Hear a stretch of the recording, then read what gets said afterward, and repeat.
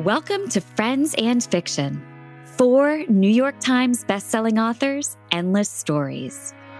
Novelists Mary Kay Andrews, Kristen Harmel, Christy Woodson Harvey, and Patty Callahan Henry are 4 longtime friends with more than 70 published books between them. Together, they host Friends and Fiction, with author interviews and fascinating insider talk about publishing and writing, to highlight and support independent bookstores. They discuss the books they've written, the books they're reading now, and the art of storytelling. If you love books and you're curious about the writing world, you're in the right place. Hi, everybody. Hi, everyone. Hey. It's Wednesday night, and we're back live, and it's time for Friends in Fiction. Let's get rolling, because we have amazing guests to get to tonight and lots more to celebrate. I'm Mary Kay Andrews. I'm Patty Callahan Henry. I'm Kristen Harmel. And I'm Meg Walker. And this is Friends in Fiction, 4 New York Times bestselling authors, endless stories to support indie bookstores, authors, and librarians. Tonight, we have a great show in store for you. We'll be welcoming Hazel, Gaynor, and Katherine Reay, and T.I.Lowe will be joining for the after show. And as you might have noticed, we've got our managing director, chief cat herder, Meg Walker, standing in tonight for Christy, who has a previous commitment. Hi, guys. Thanks for having me. So since the beginning, over 3 years ago, we've been here to bring you incredible authors, hot reads, and fascinating interviews, all while supporting independent booksellers. One way you can help us support indies is to buy from them when and where you can, or to visit our own Friends in Fiction bookshop.org page, where you could find Hazel's, Katherine's, and T.I.'s books and books by these 4 authors, and all of our guests at a discount. And speaking of amazing books, don't forget to join the Friends in Fiction official book club with Brenda and Lisa on their own separate Facebook page. I just joined them as a substitute co-host on Monday with Patty to talk about the secret book of Fleur Lee. It was so fun. And coming up next month, their guest is Kristen to discuss The Paris Daughter. Yeah, now without further ado, let's welcome our guest, Hazel Gaynor. So Hazel's an award-winning New York Times, USA Today, Irish Times, and international best-selling author.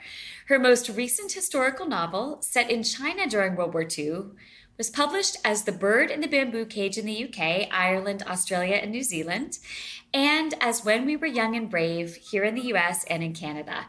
It was an Irish Times bestseller, a national bestseller in the US, and it was also shortlisted for the 2020 Irish Book Awards. Hazel's work has been translated into 18 languages and is published in 25 territories to date. More to come, I am sure. She lives in Ireland and is there live with us right now, which means she is coming to us at midnight her time.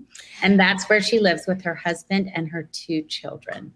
Her new novel, The Last Lifeboat, and I love that cover, was just released last week on June 13th.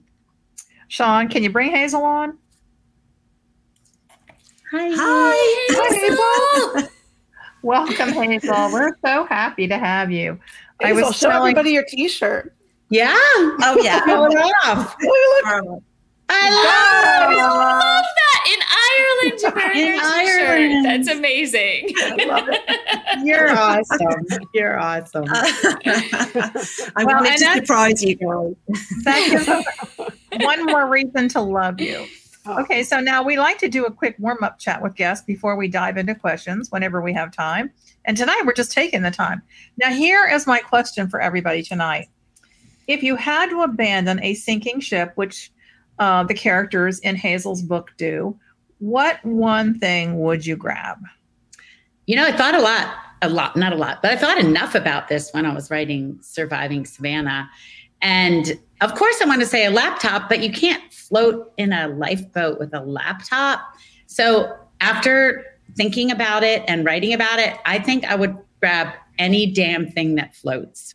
Right. That's Smart. my answer. Good. Yeah, well, I was thinking about it too. And I thought I should say something, sentimental like my family. But let's face it, I'm a lifelong asthmatic. So I'm grabbing my inhaler.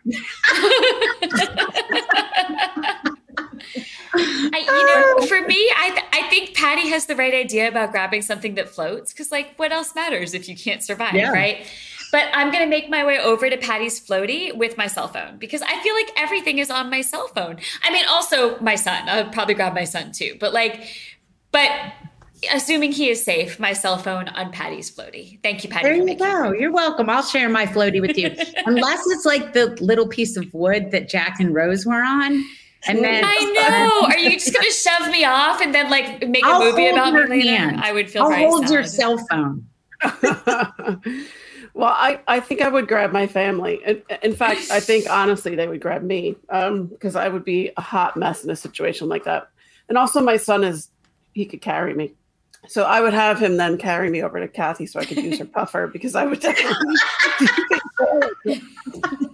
Meg and I go on tour together and we have a shared inhaler a lot of the time. Yeah. Kathy with her puffer. And then we're gonna climb onto Patty's back.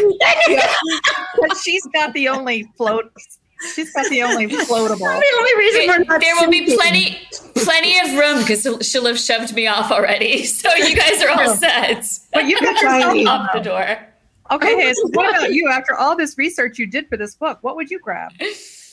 Well, you see, I was going to say something sensible like, my beloved children or my diary that I've obviously been keeping whilst I was in the lifeboat. But now you've got me thinking. So I think I'd probably grab a bottle of whiskey because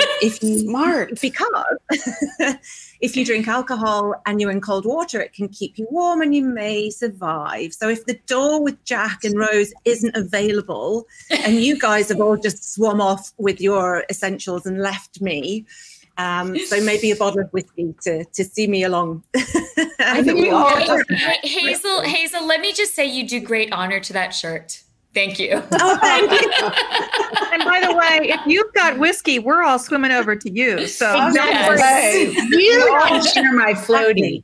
I'm in Ireland. We always know where the party is, right? So you come to the party. Okay, enough of this frivolity. Yes, let's get serious here, please. That's right. Let's talk about diving. Do you see how I did that diving thing? Yep. Yeah. Diving into this engrossing novel. If you would, tell us what the book is about, and then what is it really about? Oh, great question. Okay, so The Last Lifeboat is set in the Second World War in May, June of 1940, and it's inspired by the most astonishing true story. When you think you've learned and heard everything about the Second World War and you find a whole piece of that event that you didn't know about, I read one word and that word was sea evacuees. And this unlocked a whole story of children who were sent away from Britain by sea to Canada, Australia, New Zealand. And what happened was one of these CVAC ships taking children from Liverpool to Canada was torpedoed in the Atlantic by a German U-boat. And there was a lifeboat that was lost in the rescue effort. And The Last Lifeboat is my imagined story of that lifeboat that was lost. And what happens to the people in that lifeboat and what happened to the people back in London and England who had put loved ones on that torpedoed ship. So it's incredibly dramatic. It has all of those human elements of survival, the what if. I think what it's really about, which I love that part of your question, is the consequence of choice. And I love that. What happens when we take one direction or another? And obviously at a time of war, there's often no best solution. And I have this sort of ongoing conflict and dilemma about what if and what decisions do my characters make. So just a whole other piece of the war that I didn't know about, and this remarkable story of survival and hope in the face of adversity. Oh, well said. Love it. Love it. The consequence of choices. I love that. So yeah. You and I talked when we both found out that we were both writing child evacuee stories. Yeah. I think it is so fascinating when the story gods offer up the same idea but different to two or more authors.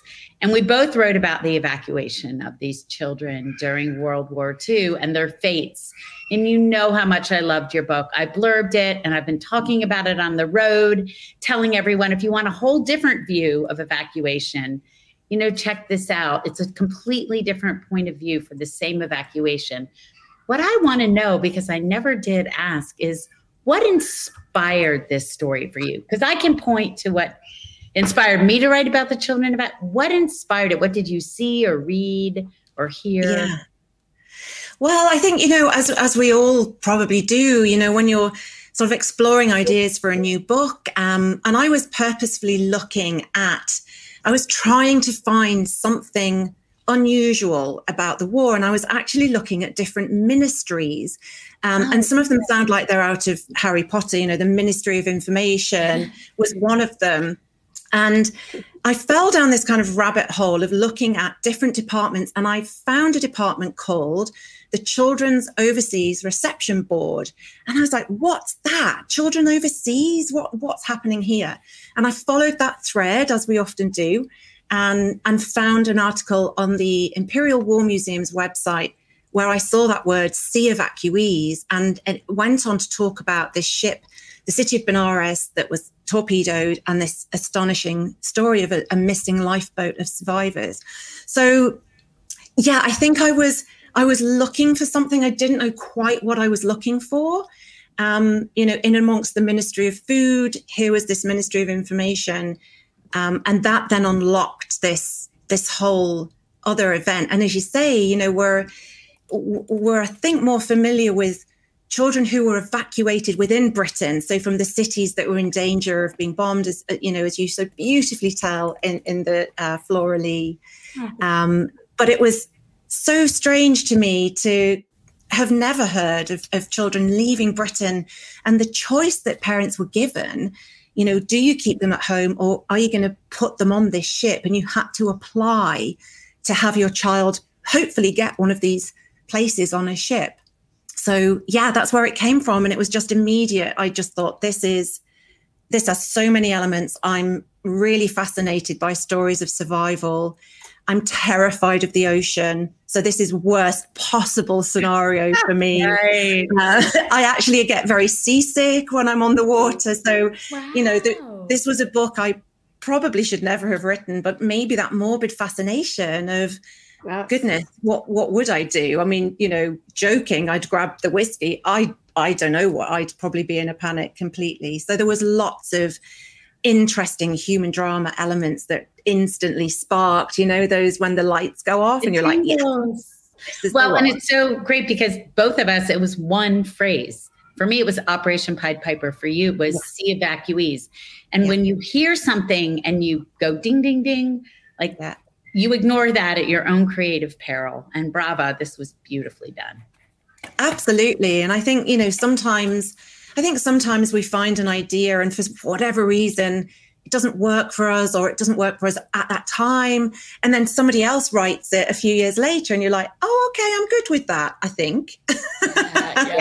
It wasn't your story to keep. So it's very special when you do find something and it all comes together quite quickly. Operation Pied Piper, again, another fantastic phrase, piece of history, that first mass evacuation, and then the second one.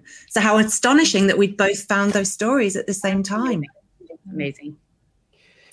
They should be paired. We have a question from move over Heather Webb. We have a question from someone who's watching live who wants to know, Hazel, if there were some children that of the sea evacuees from the ship that were saved. Yes. So there were over 20,000 places available for children. There were over 200,000 parents applied to have their children evacuated. So the numbers were enormous because it was feared at the time that Hitler and the Nazis were going to invade. So Britain really had to take a big decision to send the children away. So totally oversubscribed. There were about 3,000 children had been evacuated once the program started in July of 1940. The event I write about was in September 1940 and led to the immediate suspension of the program because obviously the risks were far too great. one ship had been torpedoed in August, but everybody survived. So they just continued on with the program because they said, well, look, everyone survived. So let's just keep one little going. Torpedo, yeah. Yeah, absolutely. So there were 90 children that were on the City of Benares, the ship that was torpedoed. And 13 of those children survived. So the numbers are tragic.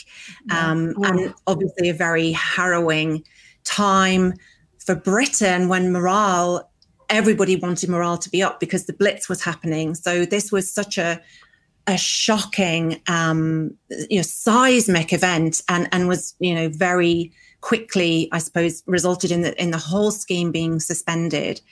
But the story I tell in The Last Lifeboat is a fictional account of some of those children and one woman in the lifeboat, a volunteer who went with the children to escort them, and a mother in London. And it's that singular event from two very different points of view.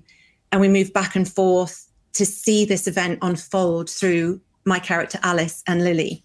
And the children's voices were really important to me. I really wanted to put children in the boat and give the children a voice because children so often don't get a voice, particularly at a time of war. So it felt very important to me to give each child a very distinct narrative arc and tell their own story in the lifeboat. Love that. Well, let's talk about those women, Alice and Lily. So as someone who's read a lot about the role of civilian women in World War II, I was fascinated by the dual points of view.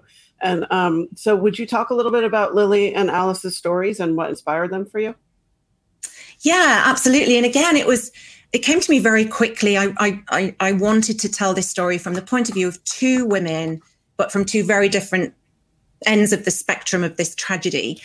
Alice is actually inspired by a remarkable woman who was on that ship and was in that lifeboat called Mary Cornish. Wow. Yeah. So Mary Cornish was a music teacher in London who stepped up to act as a volunteer escort with the CVACs. And she was the only woman in that lost lifeboat. And I suppose it was assumed, therefore, that she would take most of the responsibility for the children's welfare. So my character, Alice, is very closely modelled on Mary Cornish. Mary was awarded an OBE after the event, was incredibly humble and shy, didn't want any of the fuss and attention. And there's remarkable images and footage of her in the aftermath of the event. And then Lily is really just a woman who encapsulates the ordinary working class mother, woman, left behind when the men were gone. And it's really her voice that tells a lot of ordinary women's stories of war that we don't hear very often. Her bravery, her choices are very, very different to those that we perhaps emulate and talk about as being heroic. So Lily, to me, really brought in a lot of strong women in my life, strong women I've read about who went through unimaginable ordeals on the home front, and is a mother, as am I. So I think she really encapsulates that impossible, agonizing, what on earth would you do if you're given that choice? Do you send your children overseas? Do you keep them at home with a risk of being bombed? And I adore them both. I felt so close to both women when I was writing them. And it's lovely to now be talking about them again because, you write the book, you finished the book a while ago. So it's lovely to be hearing readers' responses to Alice and Lily as well. Yeah, so much of wartime fiction focuses on the bravery of the men on the front. Mm-hmm. So I was fascinated in The Last Lifeboat. You really address issues of desertion and conscientious objectors and men who tried to serve but failed medical exams. And I think you so rarely see that point of view. Yes. And again, it was something that I didn't really make a conscious decision to do. When I was writing the male components in this story, I just found myself writing their slightly different experience of war. And I guess it came from having discovered this very unfamiliar piece of the war with the sea evacuees. And maybe my imagination just continued on that thread, you know, thinking about things. I suppose we look back and assume everybody did the right thing. Everybody stepped up. Everybody was brave. And of course, there are always exceptions to the rule. And there will always be people who see things very differently. And I think we don't often give credit to those men who, for whatever reason, you know, just couldn't make that moral stance, didn't have the whatever to see it through, or took a very different out. And I felt it was really important to share their stories as well. So I hope that the male characters who are threaded through bring a little different voice again to a more familiar story of war that we would associate with the men who went to battle and the, you know, the heroics we saw up in the sky. So yeah, I really enjoyed writing those characters as well. Made them seem very real, especially the brother who was a conscientious objector. He had to face down all the people in the village where they lived, calling him, you know, a coward and spitting on him. Yeah. And I think we, you know, aren't we fascinated by people who do take a slightly different view, or who are, you know, flawed in ways? You know, I think that really adds depth and texture to a story, because we're all flawed in our own ways, you know, and we all make the wrong decision, or that, yes, you are. So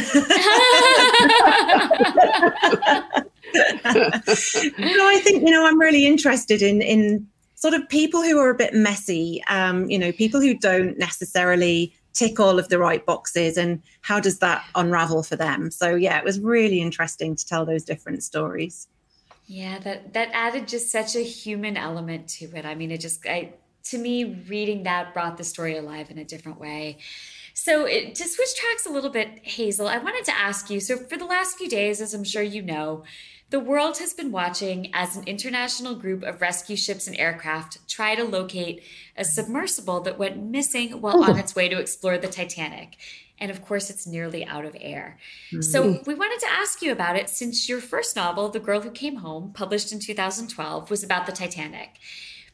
What do you think, or why do you think, that we as a society remain so fascinated by that shipwreck more than a century after it went down? What is it about the Titanic that keeps people coming back? Gosh, yeah, it's a lot, isn't it? What we're seeing, it's really quite strange for me, because I feel like my first book, as you say, was about the Titanic, and here I am with my current release, which is a story of survival at sea in the mid-Atlantic, and it just feels like two of my books have sort of strangely come together, and I'm watching this again, this very human drama unfold. And thinking about the parallels with The Last Lifeboat and that agony of not knowing, that agony of worrying, and how do we hear? How do we know what's happened to our loved ones? I think, and I know there are lots of conversations happening at the minute about, should the submarine have even been anywhere near the wreck of the Titanic? Is it okay to go and visit what essentially is a mass grave? And I think the fascination is similarly the fascination that drew me to The Last Lifeboat. It's that sense of, what would I do? What would I have done? And, you know, the Titanic was one of those events that happened pre-war. So it was a story sort of drama all on its own. You know, subsequent years, we had so many dramas happening back to back. And I think, because the wreck is there now, and because we've had artifacts brought up, because we've heard of survivors, it makes that distant event feel very, very relatable and present. Yeah. And I think we do look back and think, would I have jumped off that into a lifeboat, or would I have stayed with my husband? What choice would I have made? Yeah. And I think it is that human fascination, the unimaginable playing out. Again, it's that morbid fascination. Yeah. And yeah, it's one of those evergreen stories, and it's incredibly, I keep getting goosebumps when I think about it, because it's, you know, as I say, it's pulling two of my books together in a really strange, quite chilling way. And, you know, we all just hope that there is time to get to them if they can find the sub. But, you know, human drama playing out in real time is just, it's quite shocking to watch, isn't it? Yes. You know, and there will be a lot of debate, I know, about should we be visiting these sites where, you know, traumatic events happened. And I think that's a conversation for another time, not now. I think we just want everybody to hopefully be found. But yeah, it's been quite a strange time for me. Yeah. Well, Hazel, you've given us a lot to think about and talk about. And I think all of us, if you haven't read The Last Lifeboat, now you'd want to. Would you tell us before we let you go where everybody can find you online and on tour? Yes, online, procrastinating mostly when I should be writing. Same, right here, my next book. So I'm quite straightforward. I'm at Hazel Gaynor on Instagram and Twitter. I'm Hazel Gaynor Books on Facebook, and I'm hazelgaynor.com is my website, and you can sign up for my monthly newsletter where I share lots of upcoming book news and giveaways, and all the sneaky peeks come in there. Can't wait. Thank you again, Hazel. Okay. Thank you so much. Thank you. Tonight, Hazel. Thank you. Everyone. Yes. Nighty night. Exactly. Okay, everybody. We're excited to get to Katherine Reay, but first, a few quick messages from us. And do not forget, we have an after show tonight. Stop though. Wait, first. We have something to celebrate because we were not live last week when we got the huge news, the super duper news that Kristen is number 9 on New York Times. Thank you, ladies. So Honestly, my granddaughter drew on the first one, and I opted not to show it. Oh, I want to see that one. I'll post. It's over across the room. I will post Kathy, it. that's beautiful. That looks like an angry snake. It does look like a snake. I made Tom draw that for me, to be honest. That's awesome. That's amazing. You know, you guys, I just got back from book tour a couple days ago. It was 2 solid weeks. I'm still kind of recovering.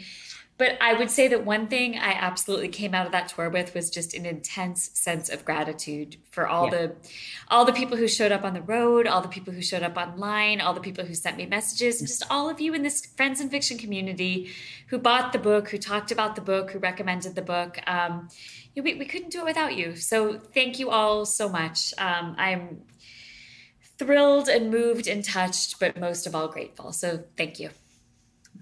So fun celebrating with you. Yeah. So fun.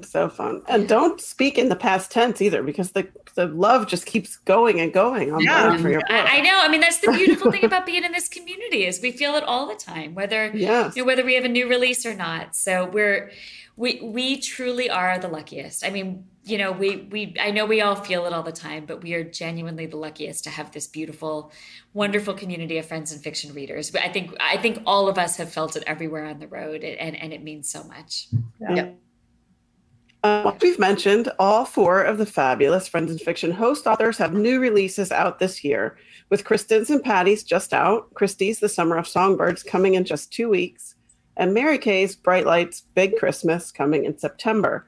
To celebrate, we have some simply amazing events coming up, which means you can catch us live as a group multiple times this year. We've already been in Columbus, Charleston, and Huntsville together. And coming up this weekend, we'll be in Chicago to speak on a panel at the American Library Association annual conference. Then we'll be in Tampa on July 20th at Oxford Exchange to launch Christie's The Summer of Songbirds. Then we'll be in Atlantic Beach, North Carolina on August 1st for a breast cancer fundraiser.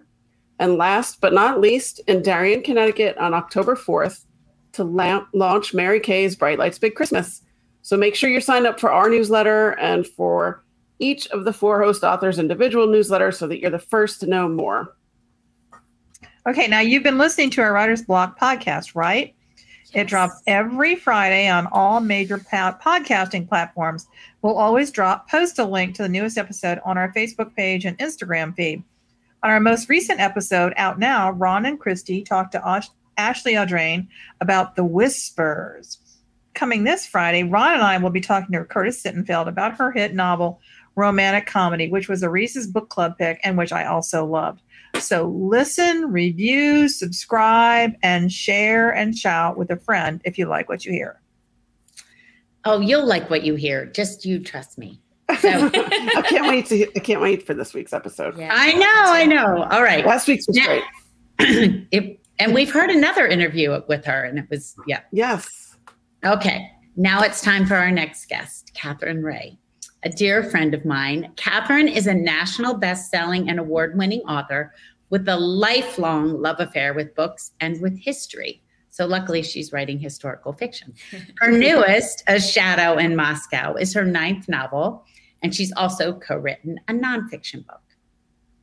Katherine holds a BA and MS from Northwestern University, graduating Phi Beta Kappa, and has lived across the country with a few years in England and Ireland as well.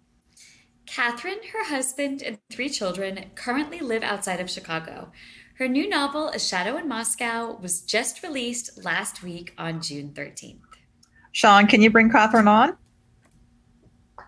I'm there. Hi. Boom. Hi. Boom. Magic. I swear that Phi Beta Kappa thing keeps lately, and it hasn't for years, someone's finding it and it's in the intros, and I'm going to have to start paying my yearly dues soon. I haven't in 20 years, and I'm going to have to. If we keep saying it. I know.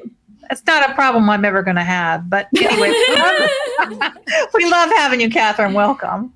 Thank you. I'm so happy to be here. All right. We're going to dive into this great novel. And it's set during the Cold War, and it's told from alternating points of view. Ingrid, who lost everyone she loved in the final days of World War II, and Anya, a woman who grew up in Moscow before getting her college degree in the United States. And slowly, these points of view come together, and these 2 women begin to question the oppressive regime they've been committed to supporting. And you've said that you loved using their stories for the foundation, these 2 women's stories, to explore much larger themes. So can you talk to us about what you believe this story is really about and what those themes are? Yeah. Okay. So yes, on the surface, it is a story about 2 women, Austrian-born Ingrid Bauer, Soviet-born Anya Kudnova, one primarily spying for MI6 during the first Cold War, the second during the second Cold War for the CIA. So this compare and contrast, both reaching that point where they will betray their homeland, which is the Soviet Union, and spy for the West, MI6 and the CIA. And as you said, they come together when Aldrich Ames hands that list in 1985 to the KGB, signing the death warrants of 25 agents behind the Iron Curtain.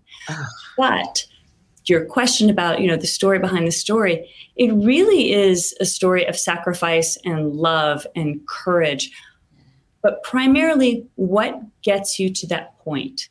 Anya is the character through which I sort of explored that very defined line, though both of them have it. At Georgetown, she studied Thomas More, and Thomas More had this line that he said his conscience could not cross. And so Anya starts to question, what is that line for me? Will I step back from it, or will I defy it and say, I will not follow this any further? And so it really is, it was an interesting exploration for myself as well, wondering, if I am called to show great courage, will I? And what line will your conscience not cross? Right. What line is it? That's the thing. It was just really interesting to explore that. And people obviously, throughout the 20th century, you were talking with Hazel about World War II. And conscientious objectors she was talking about, there are lots of lines, and we've had plenty of opportunity in human history to explore them. So it's a continuation, I guess, of those questions. Yeah, that makes sense.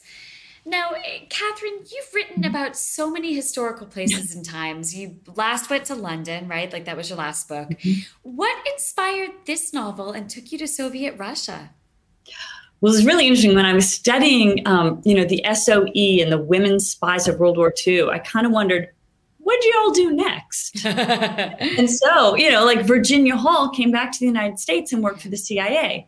And so then I thought, okay, writ large, what did the spying community do next? Yep. And, the Cold War started, it's right on the heels of World War II. It's just this line that keeps going. And so I started wondering what changed, what didn't change. When one war stopped, how did this colder war, that never reaches that boiling point, that there's direct conflict, but it simmers all over the globe, what was going on there? So it really is a story almost of moving those chess pieces that the Cold War did. And so there were many different levels of interest, but Ingrid and Anya's voice came very quickly to me. And all of a sudden they had a story to tell, but in that new time frame. Also, Katherine, Putin-era Russia is very much in the news right now. So did the current situation there temper your approach to writing this novel at all? And also, do you see any modern-day parallels between your story and what's unfolding in modern-day Russia? To be honest, it did temper it in the sense that I wanted to be very cognizant that Cold War is simmering and warming up, getting hot.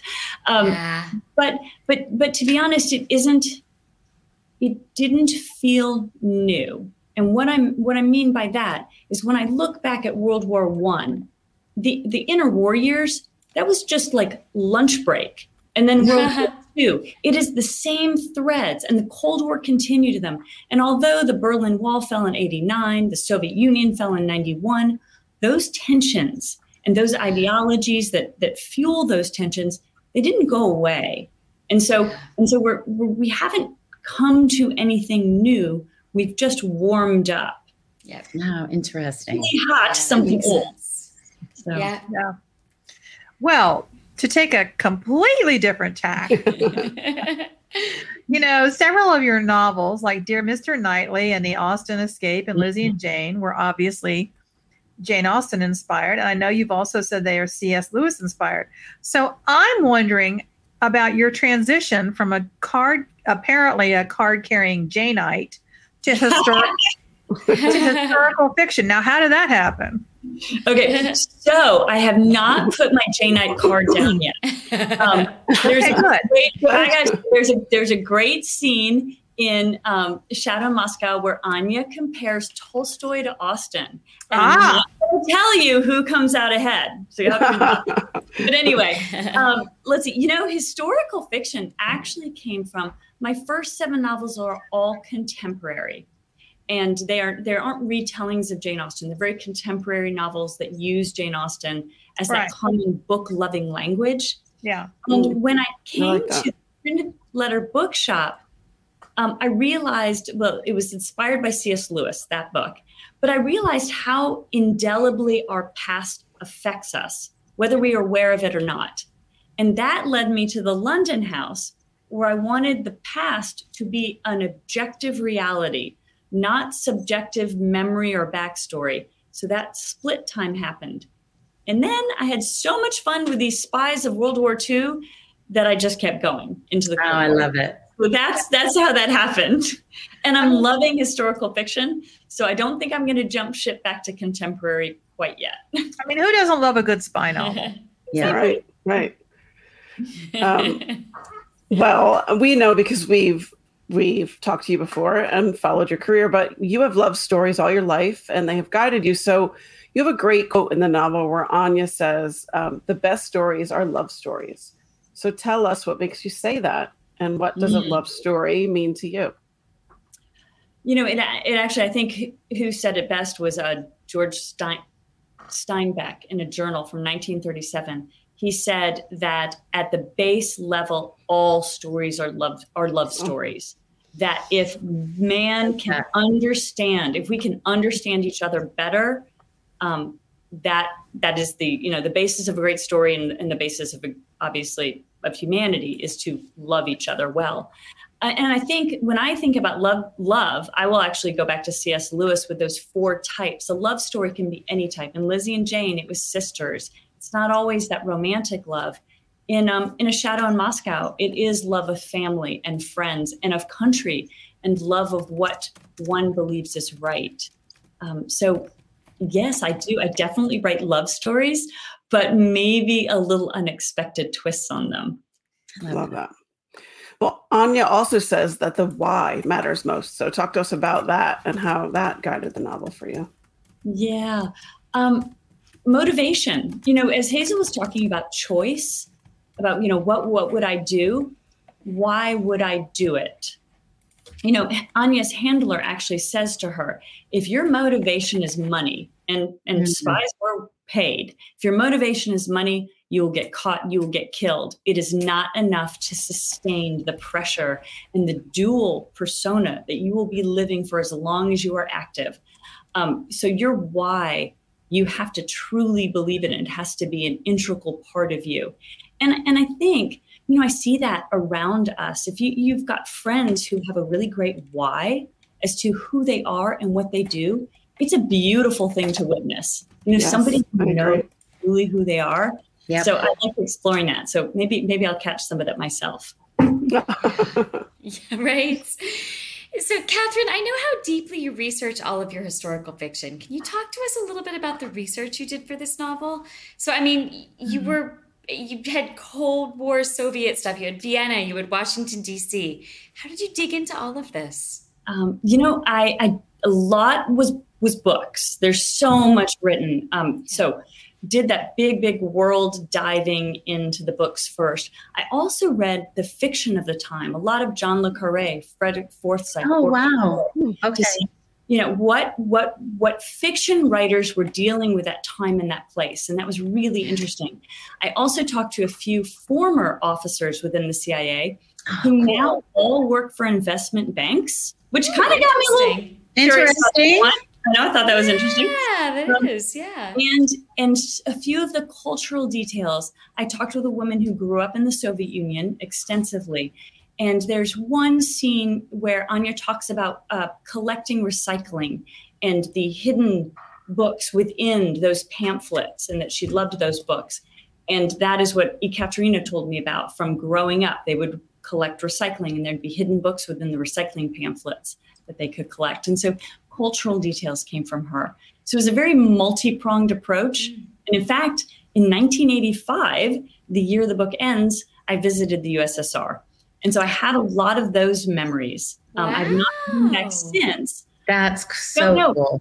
Well, post 91, it's going to be so different anyway. Yeah. All of my maps had to be pre-91 because street names changed, city names changed, parks names changed. But I remember in 85, the guard towers, the rules of what we could and could not do and where we could not go. And so that formed that. What were you doing there in 85? That's so interesting. It was a family trip. Wow. Your family vacations differently than mine. Yeah. I think we went to Cypress Gardens in 1985. Yeah, my family went to Gatlinburg. Isn't that crazy? I mean, seriously, crazy. Wow. We went with my grandparents.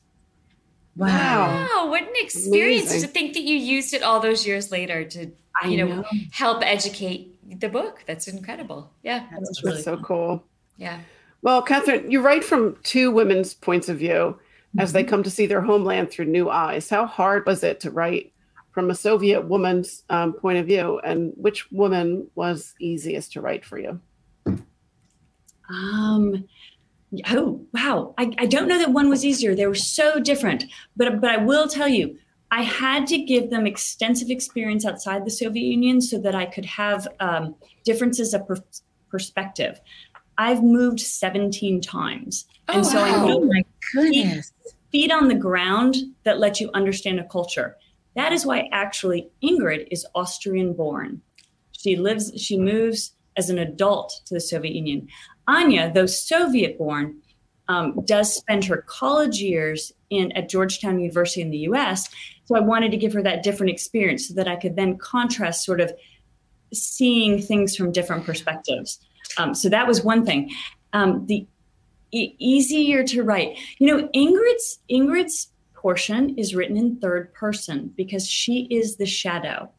So it was really fun writing her to kind of play with that sort of little bit of distance. Whereas Anya's voice was very strong.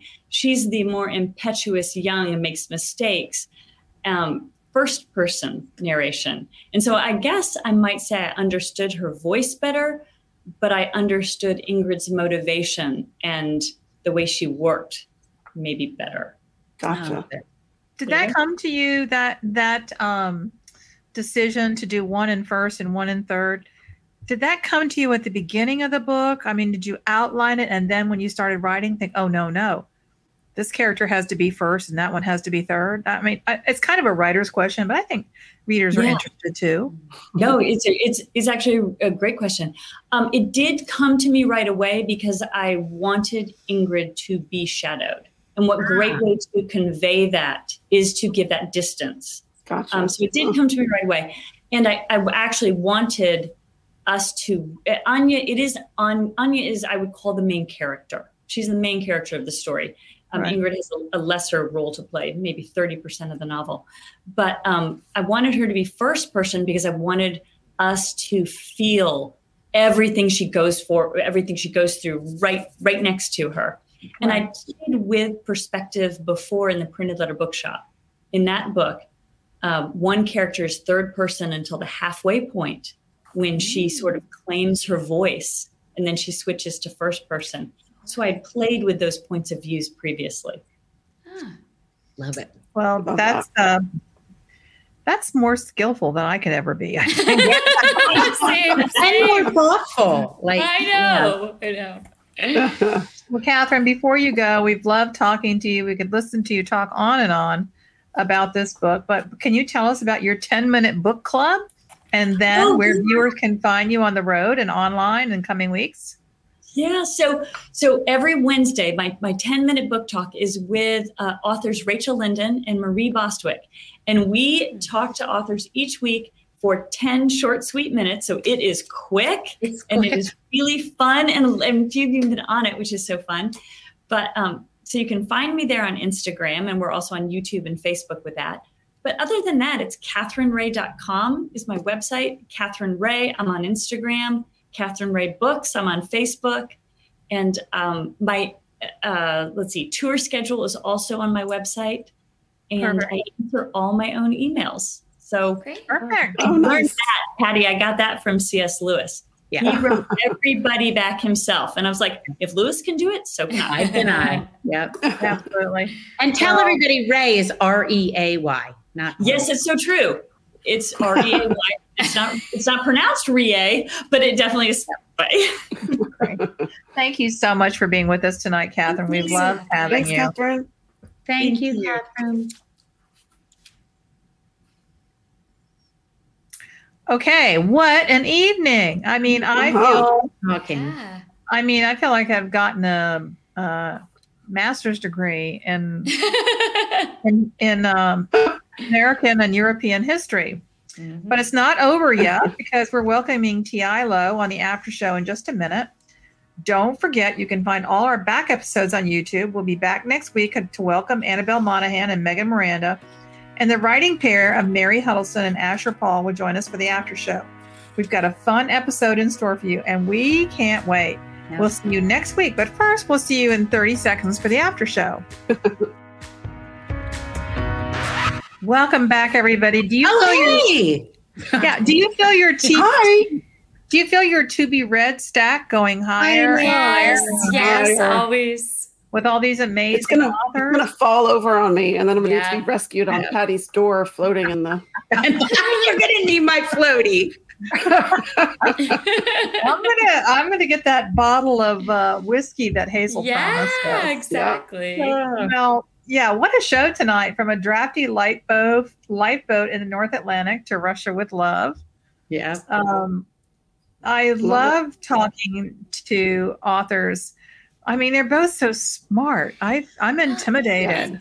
And I loved how both of them really hooked into exactly what's going on in the news right now. Like if you look at if you turn on the news, they're talking about Russia and they're talking about the Titanic, right? Like they're talking about, I don't know. It felt very timely, very timely. Yeah. Without ever knowing that it would.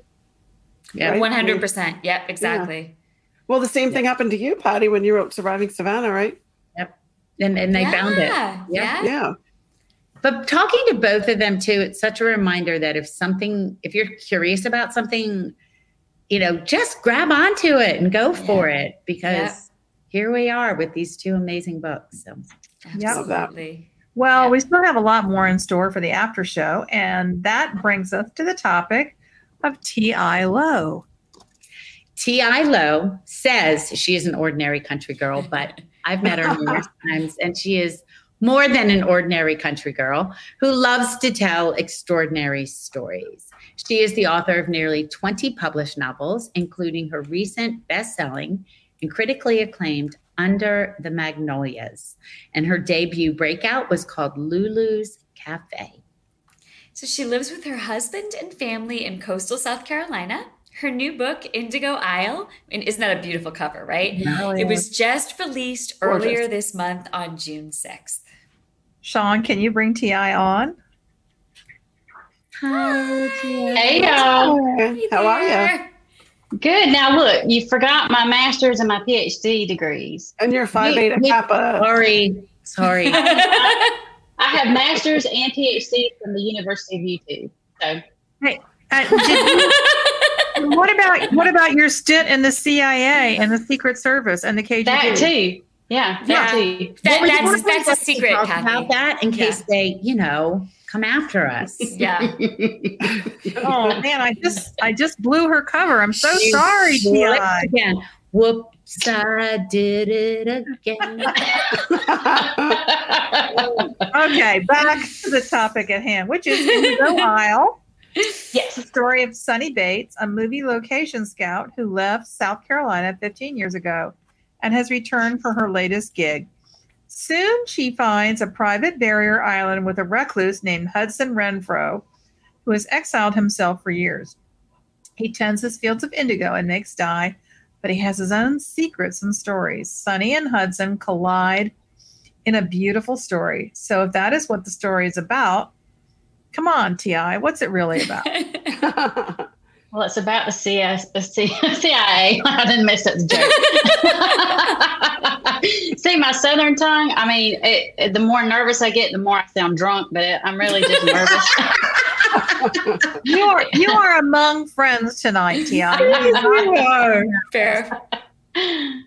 So it's my Southern take on Beauty and the Beast, because I just love Beauty and the Beast. It's my favorite fairy tale. And to me, that's my favorite because I love flawed characters, because good grief, I'm a flawed one just sitting here. I mean, hello, I'm a hot mess, but I can relate to that. And so that's what it's about. But what it's really about is back in 2017, it seemed like I just was really intrigued and just overwhelmed by all the women in Hollywood that came out with the Me Too movement. And I cheered them on, and so many people cheered them on, but there had another crowd that was insinuating that, they were just doing it for publicity and whatnot. And, I hated that because they were giving themselves a voice and people were trying to take it away. And so I wanted to take a story and talk about the woman that was behind the scenes. And so that's why I decided to put Sunny Bates behind the scenes as a location scout. And this is her finding her voice through the story to stand up for, what's right. And so that's what it's really about. Oh, I love that. And it's so interesting to hear you mention Beauty and the Beast, because I was going to ask you about that. That's one of my favorite stories too. It's, Yeah, I'm actually at Disney World right now. I'm at a Disney hotel, so I'm very much in Beauty and the Beast jealous. world.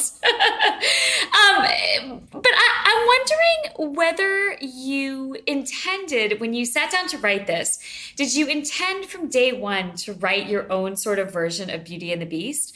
Or was this something that evolved as you saw the parallels between the story you were telling and this story that you so loved?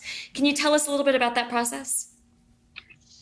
As authors, we've always got our storytellers. I feel like I'm just a good old Southern storyteller. There's all sorts of stories always developing, and how do you want to put it together? But yeah, I've always loved Beauty and the Beast. And when I saw that back in 2017, this story's been with me for quite a while.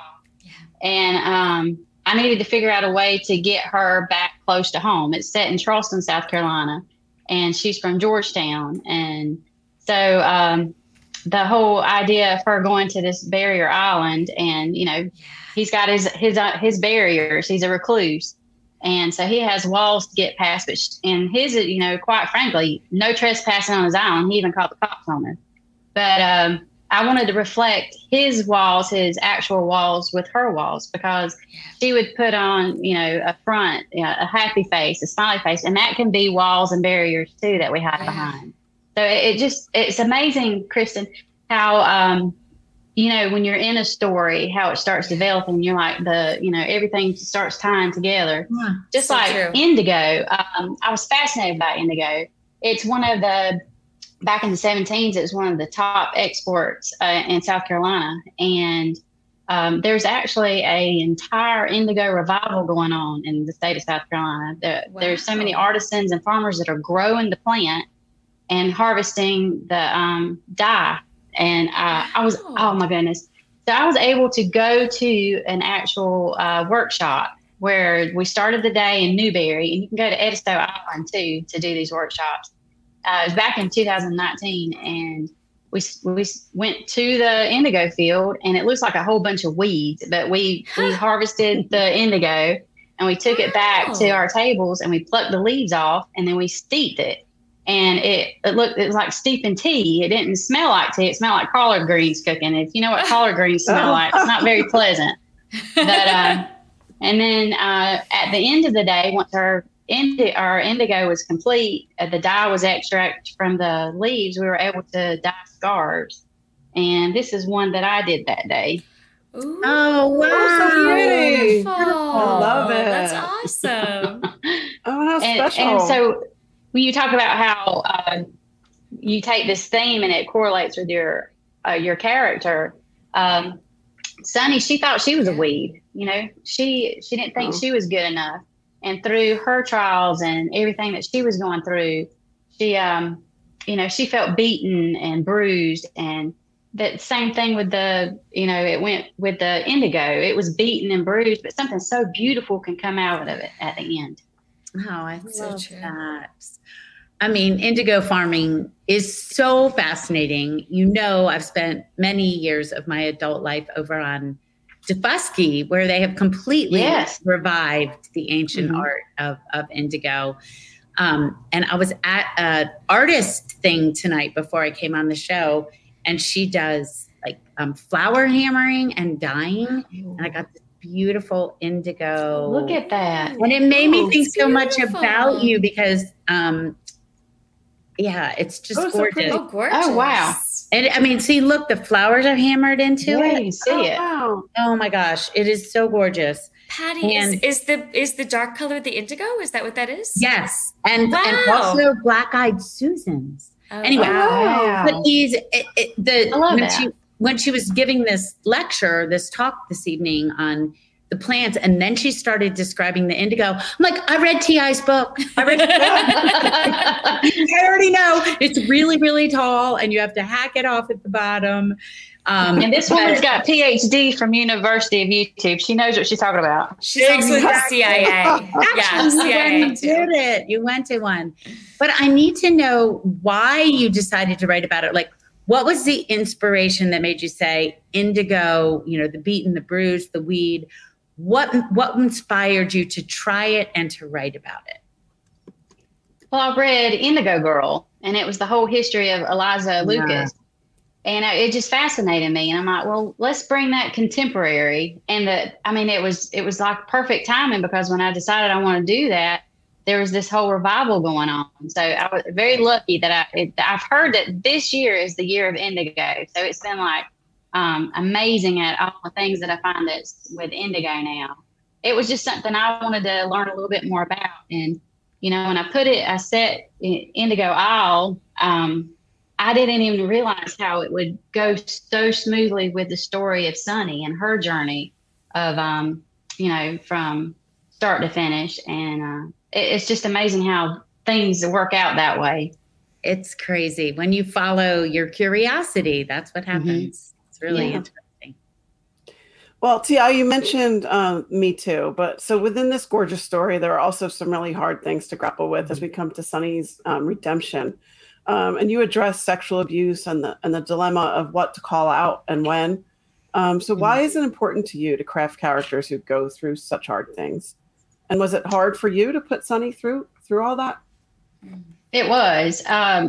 My gosh, y'all, we go through so much. And I think so many times we don't feel like we have a voice to talk about it. And, with my book, Indigo Isle, if you can go back to Lulu's Cafe, Under the Magnolias, it's me wanting to give voice to hard topics. No, it's not easy to write.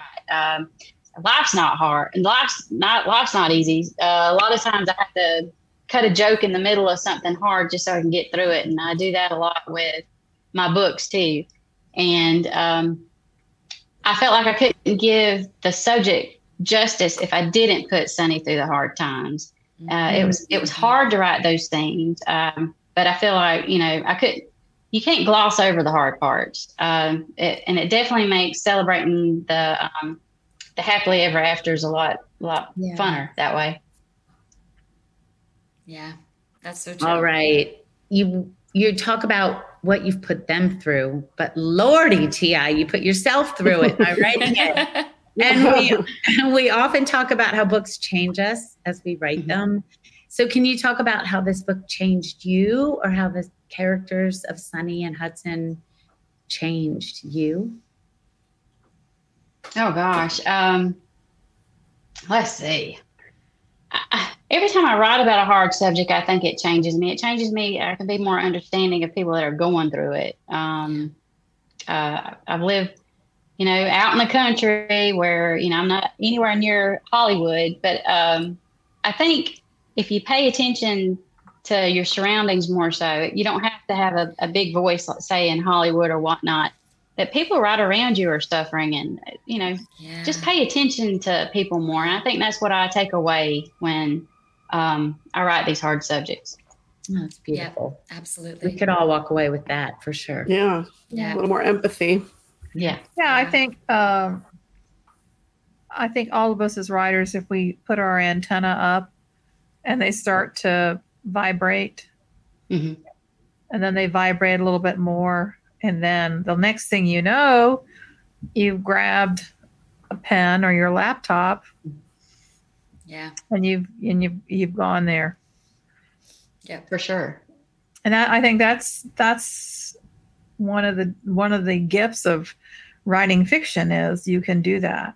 You can take those moments that reverberate with you and put them into a story that will reverberate, hopefully, with your readers, right? Yeah. Yes. Yeah. All right. Okay. Wow. We didn't mean to go so deep there, did we? No, that was great. Yeah, that's great. We want to thank you all. Thank you, T.I. Hey, don't cry on that. Don't mess that up, right? Don't mess that up. Thank you, everyone, for joining us tonight. It was so lovely to see you. And to all of you out there, thank you for joining us tonight. As always, we are deeply grateful for your support of this show, of our books, of our guests and their books, and most of all of each other. Be good to each other. That's kind of the closing word we want. Yes. Y'all with tonight. Well, I have to thank you, ladies. I've been a huge fan of this from the get-go. I've been watching Friends and Fiction, and I thoroughly enjoy it as a reader. And to be a guest tonight, girl, I'm just so honored. Thank y'all for having me. We love having you. We're going to let that be our sign off tonight. Girl, Girl. We'll see you all. Right. We'll see you all next week. Good night. Good night. Good night. Thank you. Thank you for tuning in. You can join us every week on Facebook or YouTube, where our live show airs on Wednesday nights at 7 p.m. Eastern Time. Also, subscribe to our podcast and follow us on Instagram. We're so glad you're here.